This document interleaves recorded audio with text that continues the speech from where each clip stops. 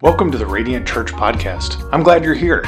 Grab a Bible or open up your favorite Bible app as we get into God's Word together. If you have your Bibles, and I hope you do, turn to Acts chapter 15. If you do not have a Bible, just throw your hand up in the air, and one of our ushers will put one in your hand. So if you don't have a Bible, just throw your hand up. And if you do not own a Bible, that Bible is yours to keep. That Bible is yours to keep. It's our gift to you. If you do have one, please just return it back to the ushers or leave it in your seat after service is over. Acts chapter 15, we'll be looking at verses 36 all the way through 16, verse 5. But I want to kind of just set this up for a second. We've started 2 weeks ago a series called Growing Pains. We've been walking through the book of Acts, and one of the things that we notice is that healthy things tend to grow. God doesn't call us to focus on growth or try to make growth happen, but we are called to be faithful, and oftentimes God sees fit to bless the faithful with fruit.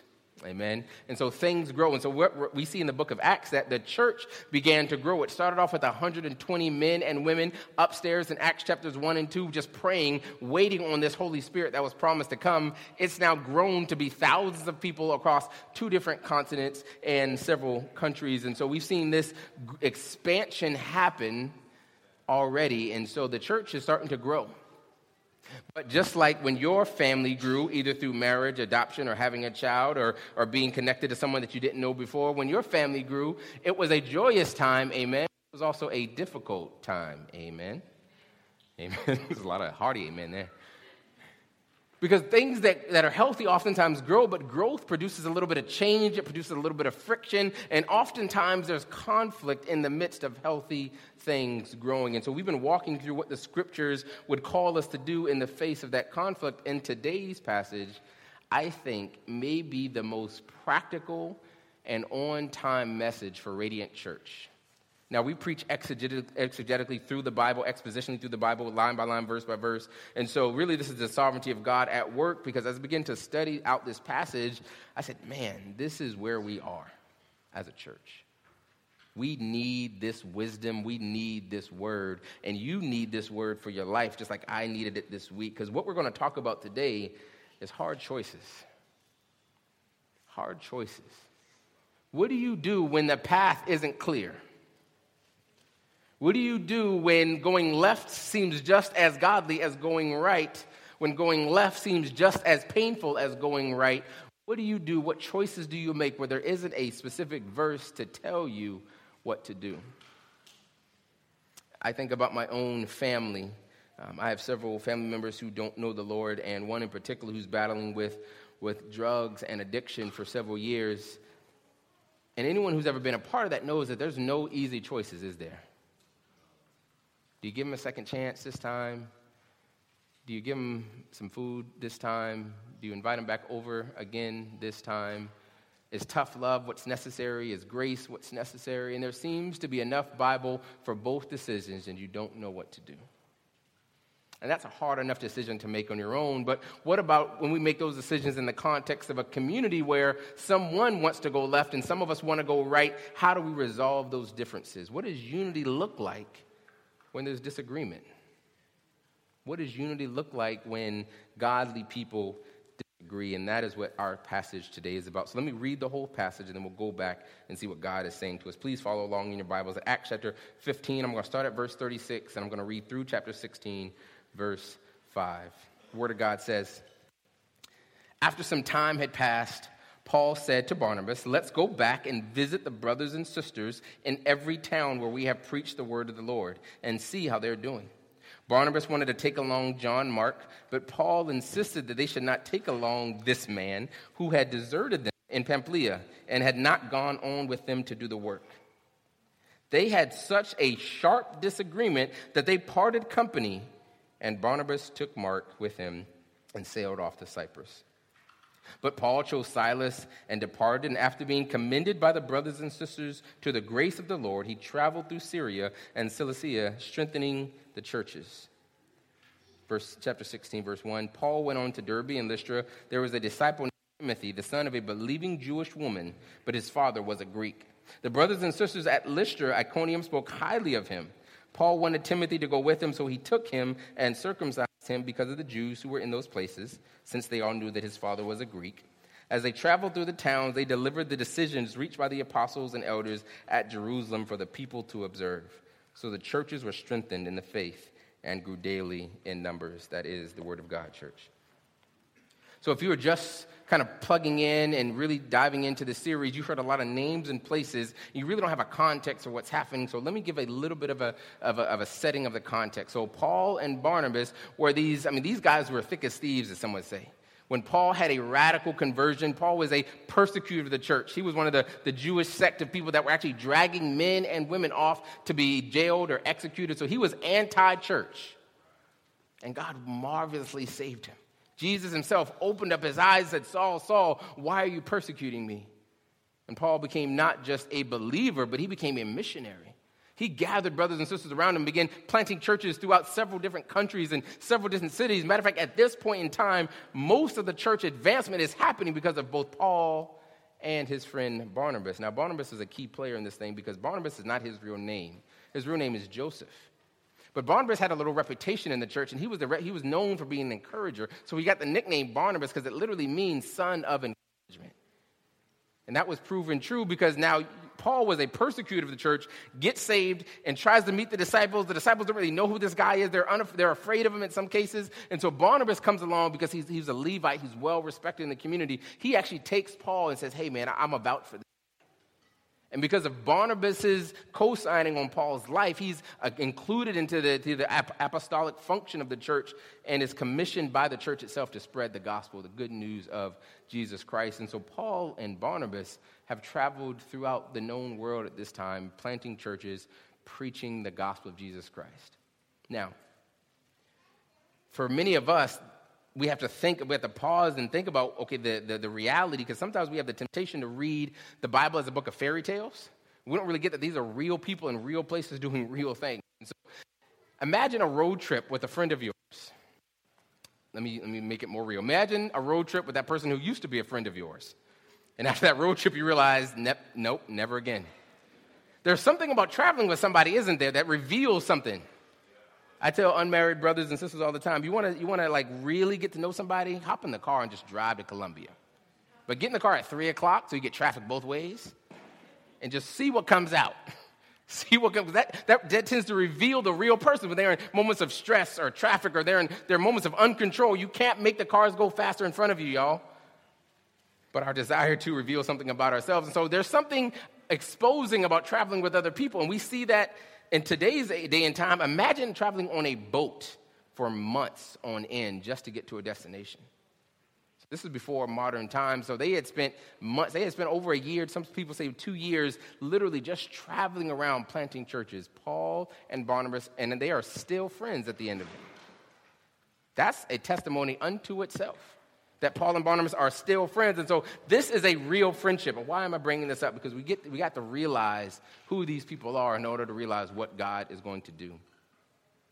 Now, let me break this up into a couple points, because this is about hard decisions and hard choices. The first thing that we see is this man being a source of contention. I love how the Bible calls him this man. Look back and get verses 36 through 39. It says, after some time had passed, remember the decision that had just been passed down that Pastor Jake preached about last time, Paul said to Barnabas, let's go back and visit the brothers and sisters. So they had just been on this church planting tour. They said, hey, man, let's go back just to check in and see how they're doing. And Barnabas wanted to take John Mark along, the scriptures say. But Paul insisted they should not take along this man who had deserted them in Pamphylia and not gone on to them with the work. So what happened? Now, Luke here, the writer of the book of Acts, he's really trying to be objective. So anything that's personally contentious, he doesn't give a lot of details on. So this right now is a huge fight between the two leaders of the missionary movement of the church. But because he doesn't want to bias us, most commentators say that he leaves all the details out and just tells you the facts. I want us to choose a side. And the same thing happens in Acts chapter 13, verses 13. It'll be on the screen. This monumental decision, it says, Paul and his companions, Barnabas and others, set sail from Paphos and came to Perga in Pamphylia.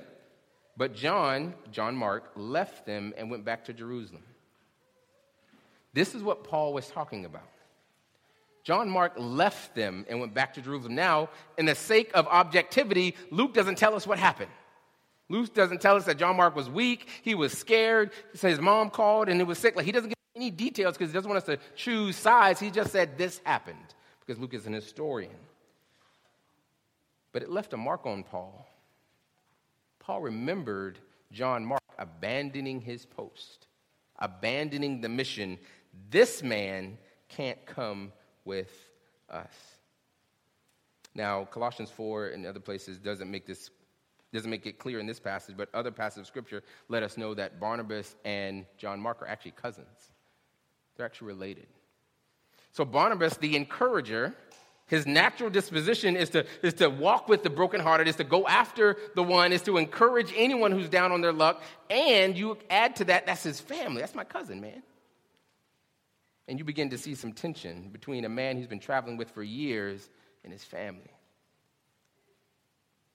And so this was the source of disagreement, y'all. Paul said, no, we're not taking him. He left us. He quit on us. This work is too hard. It's too strenuous. And I need people I can trust. I need people I can rely on for this work. He's not coming.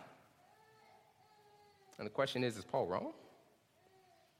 Look at Barnabas' point of view. Barnabas said, no, man, think about the message we're preaching. We're preaching a message of hope and restoration and grace. Surely we can extend it to all. And the question is Barnabas wrong?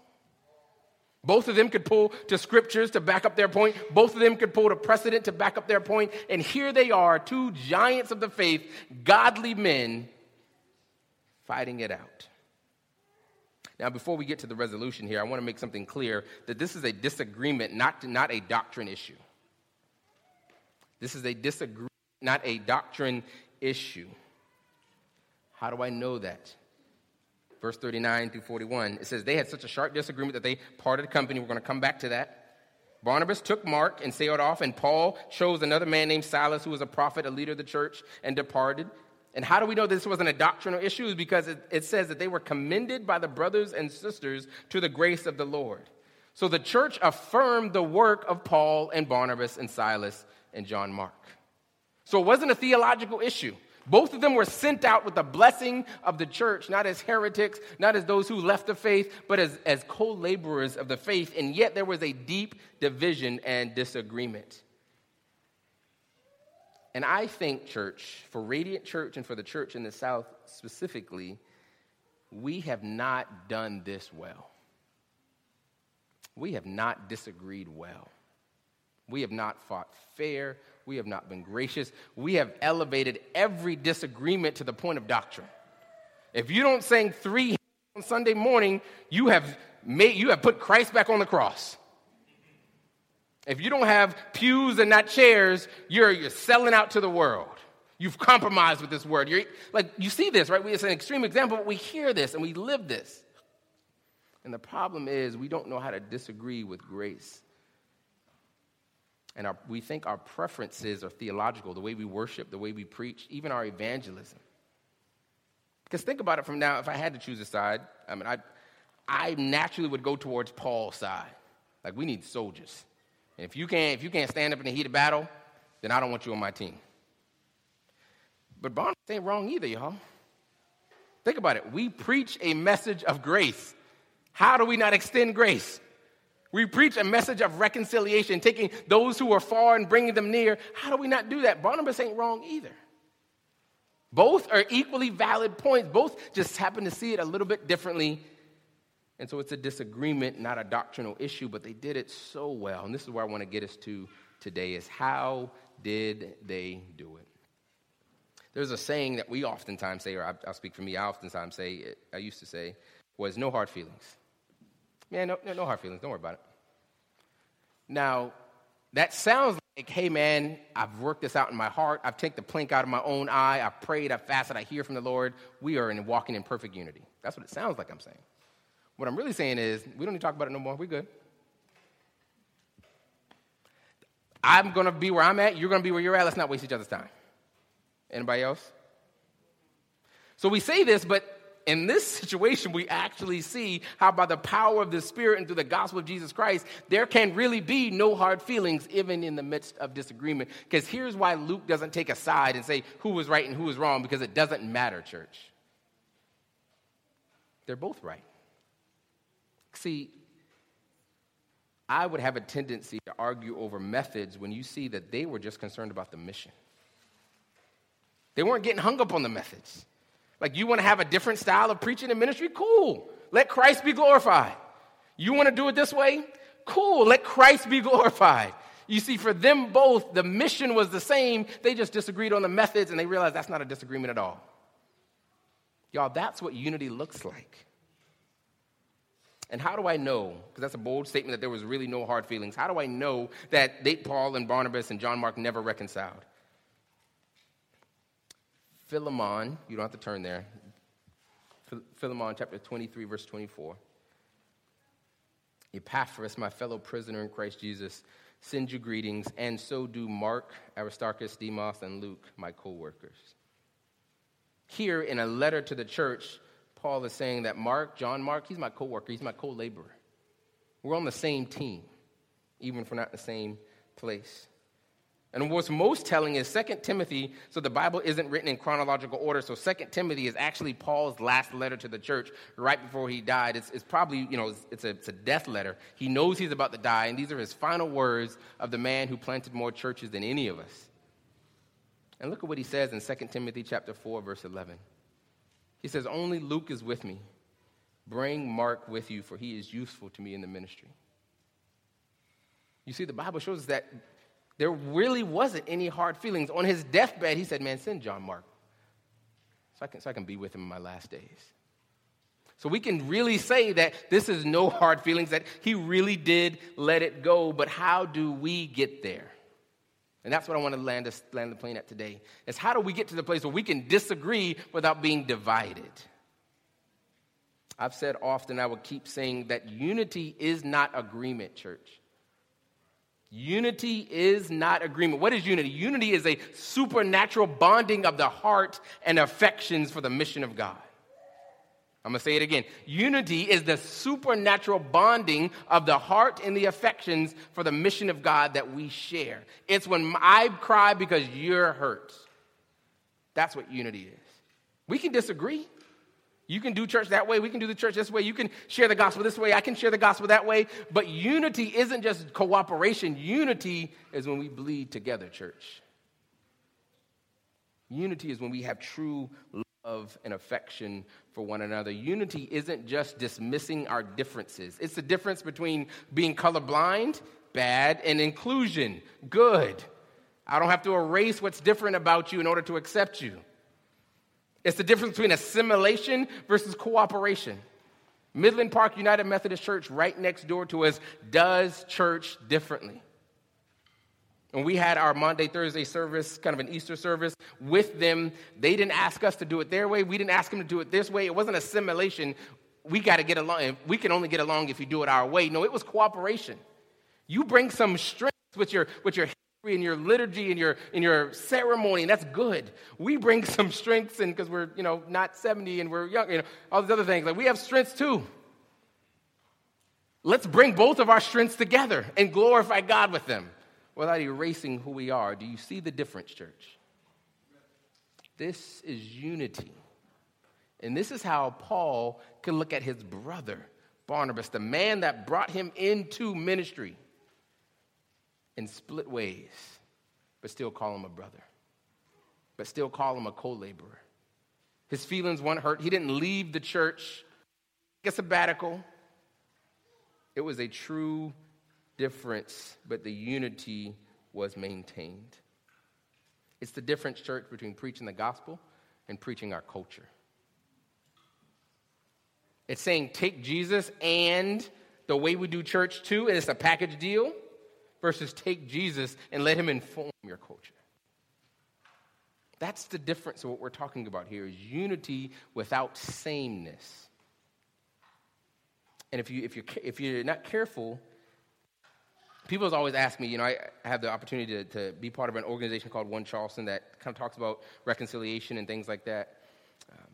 And people always say, man, how do you get unity? Like, how do you get unity in a church? We know we're missing it. We know we're lacking. Here's the problem with unity. If you focus on it, it's always just out of reach. I tell people all the time, when you build unity, don't focus on unity, focus on the mission. The mission is what unifies us because the gospel is what bound us together in the first place. We may not like each other on the surface level. You may listen to different music. You may raise your kids differently. You may do all these things differently, but ultimately, what did Jesus do in your heart? Oh, he saved you because you were a sinner? Great. Saved me because I was a sinner too. Guess that makes us family. When you make your unity about the mission and not about yourself, all of a sudden it's possible. If you keep looking inward and outward to find the similarities and the things that you can associate with one another to build that, you will always find a reason to not love your brother and sister. You will always find a reason to not love your brother and sister. But if we look at Jesus, y'all, if we fix our eyes on what he did for us, let me prove it to you. Ephesians chapter 2, verses 13 and 14. It says, but now in Christ Jesus, you who are far away have been brought near by the blood of Christ, for he, Jesus, is our peace. He made both groups one and tore down the dividing wall of hostility in his flesh. We receive oneness and unity through what Jesus did. That's what he did for us. Now what's our part? Our part of Ephesians chapter 4, verses 1 through 4. It says, therefore, Paul speaking again, I, the prisoner in the Lord, urge you to live worthy of the calling you have received, with all humility and gentleness, with patience, bearing with one another in love, making every effort to keep the unity of the Spirit through the bond of peace. There is one body and one Spirit, just as you were called to one hope at your calling. That's the call, church. The call is to oneness, not sameness. And honestly, it's already been done for us. We got to just live our lives in a way that's worthy of it. You're already act like it. You're already unified. Act like it. You're already one in the Spirit of Jesus Christ. Now act like it. And the most profound thing that Paul did in this text, the way I know that they were able to maintain unity, that Paul really had no hard feelings, is he did it again. The true test of whether you like something or not is would you do it again. Food, I'm that way. Some food I like, but I'll never order it again. It's like, it's not bad. But if I come back here again, probably not going to order this thing. So did I like it or just not hate it, right? There's a difference. And so the true test of whether you really like something, the true test of whether something is real is whether you do it again. And so look what Paul does in verses 1 through 5 of Acts chapter 16. Paul went to Derbe and Lystra, and there was a disciple named Timothy. So Paul and Barnabas, they were a year ago, they were in this area preaching the gospel. And it says that he was the son of a believing Jewish woman, but his father was a Greek. The brothers and sisters at Lystra and Iconium spoke highly of him. And look at here. It says Paul wanted Timothy to go with him. So he took him and circumcised him because of the Jews who were in those places. Paul had just been burned by John Mark, a young dude, a young guy in the faith who had been traveling with him, who had been carrying the burdens of ministry. And you can tell if you're really bitter, if you've really forgiven somebody, it's how you go forward. And Paul moves forward. He goes right back on mission and says, we are called to make disciples, and not just corporately, but individually. So I want to take someone else under my wing so I can disciple them and love them just like Jesus did. And he didn't let that past experience with John Mark burn him forever. So people tell me all the time, man, I left that church, and I just, it wasn't nothing bad. I just disagreed with the way they were doing things. And I said, well, it's kind of a weak reason, but okay, you sure it's not something personal? You sure no one said anything or someone did anything? It's like, no, it wasn't anything like that. It's just, we just disagreed on some stuff. And the number one way I can tell whether that's real or not is I ask them, where are you going to church now? Oh, I've just been going around. Okay, so you're hurt. Because when you're not hurt, you get right back on the saddle, you get back in the mission. You say, hey, Barnabas, Paul, we disagree. Hey, I'm going to go this way and do the mission of God. You go that way and do the mission of God. I found another young dude. John Mark was awesome. We just disagreed. So let me disciple this dude too. Like, when you're not hurt, you can get back in the saddle. But when you're hurt, you can take some time. I just don't want to jump back into another church, man. You don't want to jump, so that means somewhere along the way, your feelings got hurt. Your heart got hurt. Now you're not focused on the mission. You're just mad that someone didn't treat you the way you thought you should be treated. So, church, what we're talking about is a resilient unity that can stand up in the face of disagreement. That can say, you want to sing this song, I want to sing this song, it's cool. You can go this way, you can go that way, but we're still family, we're still together, you're still my co-laborer. And I can demonstrate that by getting right back plugged in, by getting right back involved. That's my prayer for us, church, is that we would have a resilient unity that's not based on sameness. Because if you look around this church, we are not a sameness type church. Sameness isn't possible for us. And if we don't develop that in our hearts now, we won't last, church. Radiant Church is 2 years old, and right now it's fun, it's sexy, it's cool. People are talking about it, this whole unity thing, this whole multi-ethnic church thing. But this is hard work. And at the other side of that hard work, disagreement still might be the result. But how will we live our lives after that, on the other side of that? Will we still see each other as co-laborers? Will we still see each other as brothers and sisters, or will we need to take some time off? This is my prayer for us. Jesus Christ didn't just purchase your salvation. He purchased a church. He purchased a people. He already died for it. He already did the hard work. All he's calling us to do is walk worthy of it. To live like it's so, because the cross of Jesus Christ has made it possible already. Can you believe with me, church? Can we not base our unity based on agreement? Can we, like Paul and Barnabas, say, you can go left and I can go right, and we can both be godly, we can both be right? One of us doesn't have to be wrong, just different. Can we do that because of what Jesus Christ did for us? Can we agree to that, church? Let me pray for us. Thank you for joining our family in North Charleston as we heard God's Word preached today. We would love to connect with you. You can find us online on Facebook, Twitter, and Instagram. Send us a message to learn more about what Radiant Church is doing, or support the vision of Radiant Church at radiantcharleston.com/giving.